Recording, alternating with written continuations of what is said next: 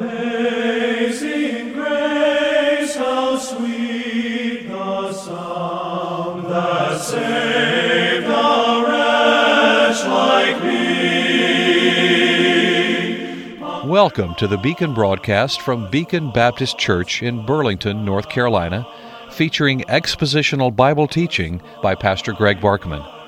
If you'd like to correspond with the Beacon broadcast, or if you wish to support this radio ministry, write to the Beacon Broadcast, Post Office Box 159, Alamance, North Carolina 27201, or find us on the web at beaconbaptist.com.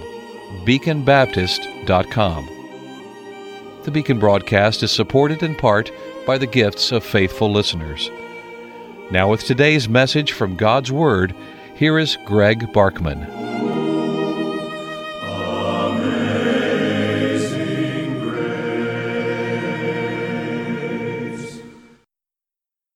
We left the air yesterday talking about how to determine whether Christ is in you.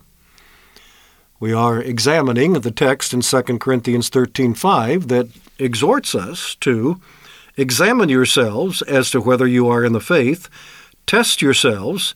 Do you not know yourselves that Jesus Christ is in you, unless indeed you are disqualified? This and a few similar exhortations scattered throughout the New Testament ought to be taken seriously by those who profess to be Christians. Whoever arrived at the concept that Christians should never, as they normally would be, should never doubt your salvation. If you've ever asked Jesus Christ into your heart, then you should know beyond the shadow of a doubt that you have been saved and that if you die, you're going to heaven, and you should never doubt it. Well, doubt may not be the word I would have chosen here, but it does fit into the context of what we are told in 2 Corinthians 13:5, namely, that we are to examine ourselves to see if we are in the faith, to test ourselves to see if Jesus Christ is in us.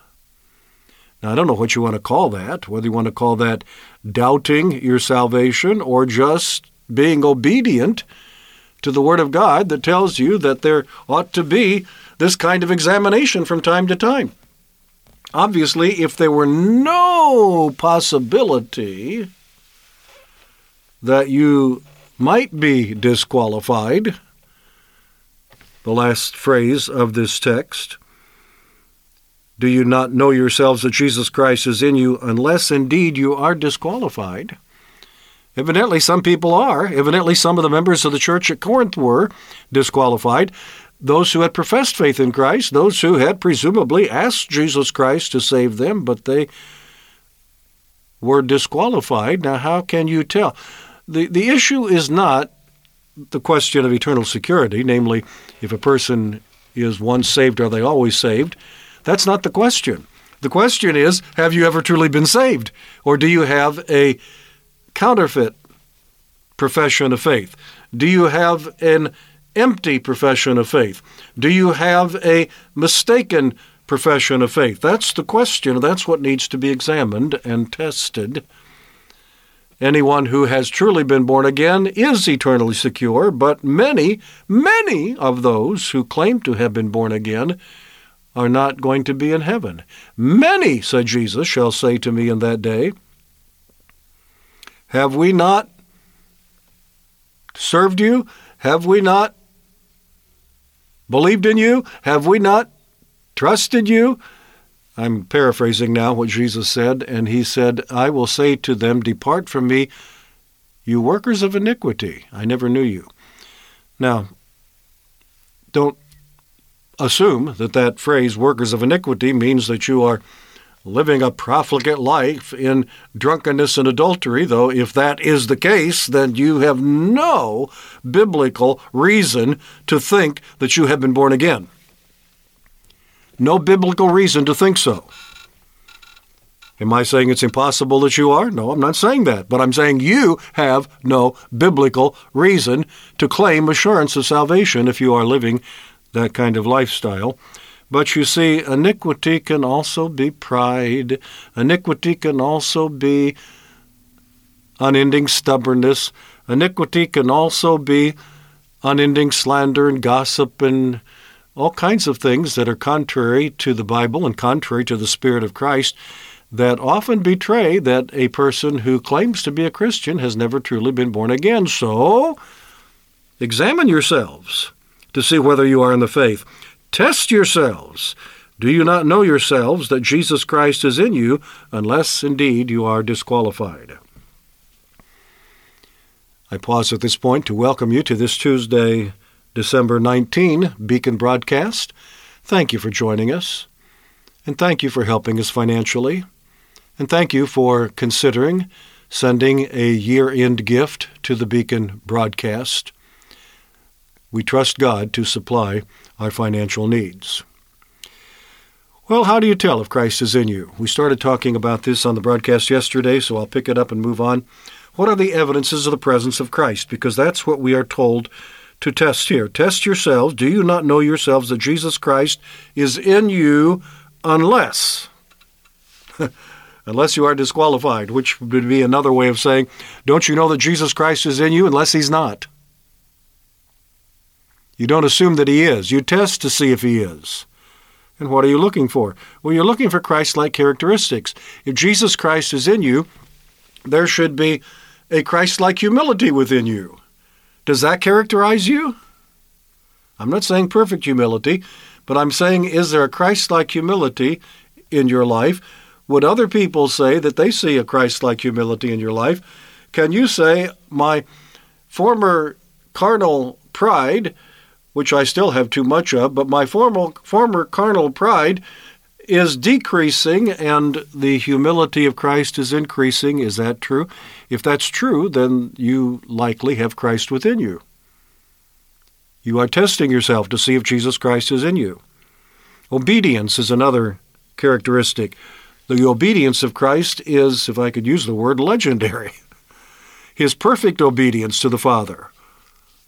Here he is, the eternal Son of God, who surrenders himself, submits himself, obeys the directions, the instructions, the commands of his heavenly Father. And you are a child of God, so you profess. You say that Jesus Christ is within you, so you profess. Do you show anything close to the spirit of obedience that Christ demonstrated? If so, that's pretty good evidence that Jesus Christ is in you. How about love? I mean true biblical love. Christ displayed love to the nth degree, to the perfect degree. And we will never get to that level until we get to heaven. But do you have a love for the people of God? Do you love the people of God? Do you love to be with the people of God? Do you miss it if you are hindered by providential circumstances from being with the people of God? Does that bother you because you love them so much? Or are you one of these professing Christians that never seems to make any real connections within the local church, maybe is bouncing around from one church to another? You go to one for a while, then you get your feelings hurt, and you go to another one for a while, and then something else happens, and you aren't satisfied there anymore, and so you go to another one for a while, and you never really make any connections, never really put down roots, you never really develop any strong love for the people that you are worshiping with and fellowshipping with and partnering with. And I'm not saying that it's never appropriate to leave a church and go to another one, but it better be for a pretty obviously biblical reason. Not just because you've gotten tired of it, not just because you've gotten your feelings hurt, not just because you've gotten put out, not just because you've had a conflict with somebody in the church and you're not willing to stay and work on it in a biblical manner. You're going to handle this conflict the same way you, unfortunately, have been handling other conflicts in your life. If you have a relationship that you're not happy with, you just leave and go someplace else and start all over again. That's not biblical love. Read carefully 1 Corinthians chapter 13 for the characteristics of biblical love. Jesus demonstrated biblical love. He loved people who did try his patience, but he continued to love them and to reach out to them and to relate to them and to develop relationships with them. Do you have that kind of love for the people of God as well as for the unconverted? Do you have a love for the souls of men? How is that expressed? How is that seen? How does that work itself out in your life? Are you going to the lost and building relationships with them and talking to them in order to direct them to faith in Christ? Like Jesus did, who was a friend of sinners, was notorious for that. He was so notorious for that became one of the chief criticisms of him by the Pharisees, who were anything but loving. But Jesus displayed great love for the people of God. That was his highest level of love. But he also displayed great love for the unconverted. He was indeed a friend of sinners. Yes, he displayed this godly love, this sacrificial love, this volitional love in which he loved because he decided to love. If he hadn't, where would we be? But God so loved the world, agape love, that he gave his only begotten Son, that whosoever believes in him should not perish but have everlasting life. That is an amazing love. That is a divine love. That is an otherworldly love. That is, we might even say, an unnatural love. And I don't mean that in the sense of homosexual activity. God forbid. That is a sinful love, so-called love. That isn't really love at all. That's lust, as is adultery and fornication of any kind. But yes, it is unnatural in this world. But of course, if you've been born again, if Christ is in you, then God has given you a capacity for something that is otherworldly, that is supernatural, that is not normal among the fallen sons and daughters of Adam. And if Christ is in you, then there should be some of that being seen, some of that developing in you. Do you see that there? Is that an evidence that Christ is present? Are you willing to examine yourselves to see whether you are in the faith? Are you willing to test yourselves? Do you not know yourselves that Jesus Christ is in you?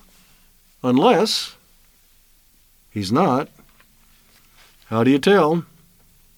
Humility, obedience, love. And how about word-centeredness? What do you mean? A love for the Bible. A love for the Scriptures. Jesus certainly manifested that characteristic.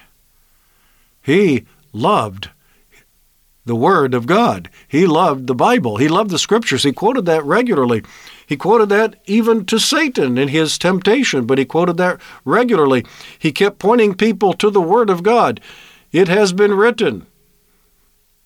You have heard that it has been said, and so forth. He was a man of the Word. He loved the Word. And if he's in you, then you should be a person of the Word. You should love the Word. Is that true of you? Does that give evidence that Christ is in you? Or do you conduct a style of Christianity that doesn't require much of the Word? And frankly, you like it that way. Not a good characteristic. Until tomorrow, Greg Barkman saying good day. May God give you his eternal peace.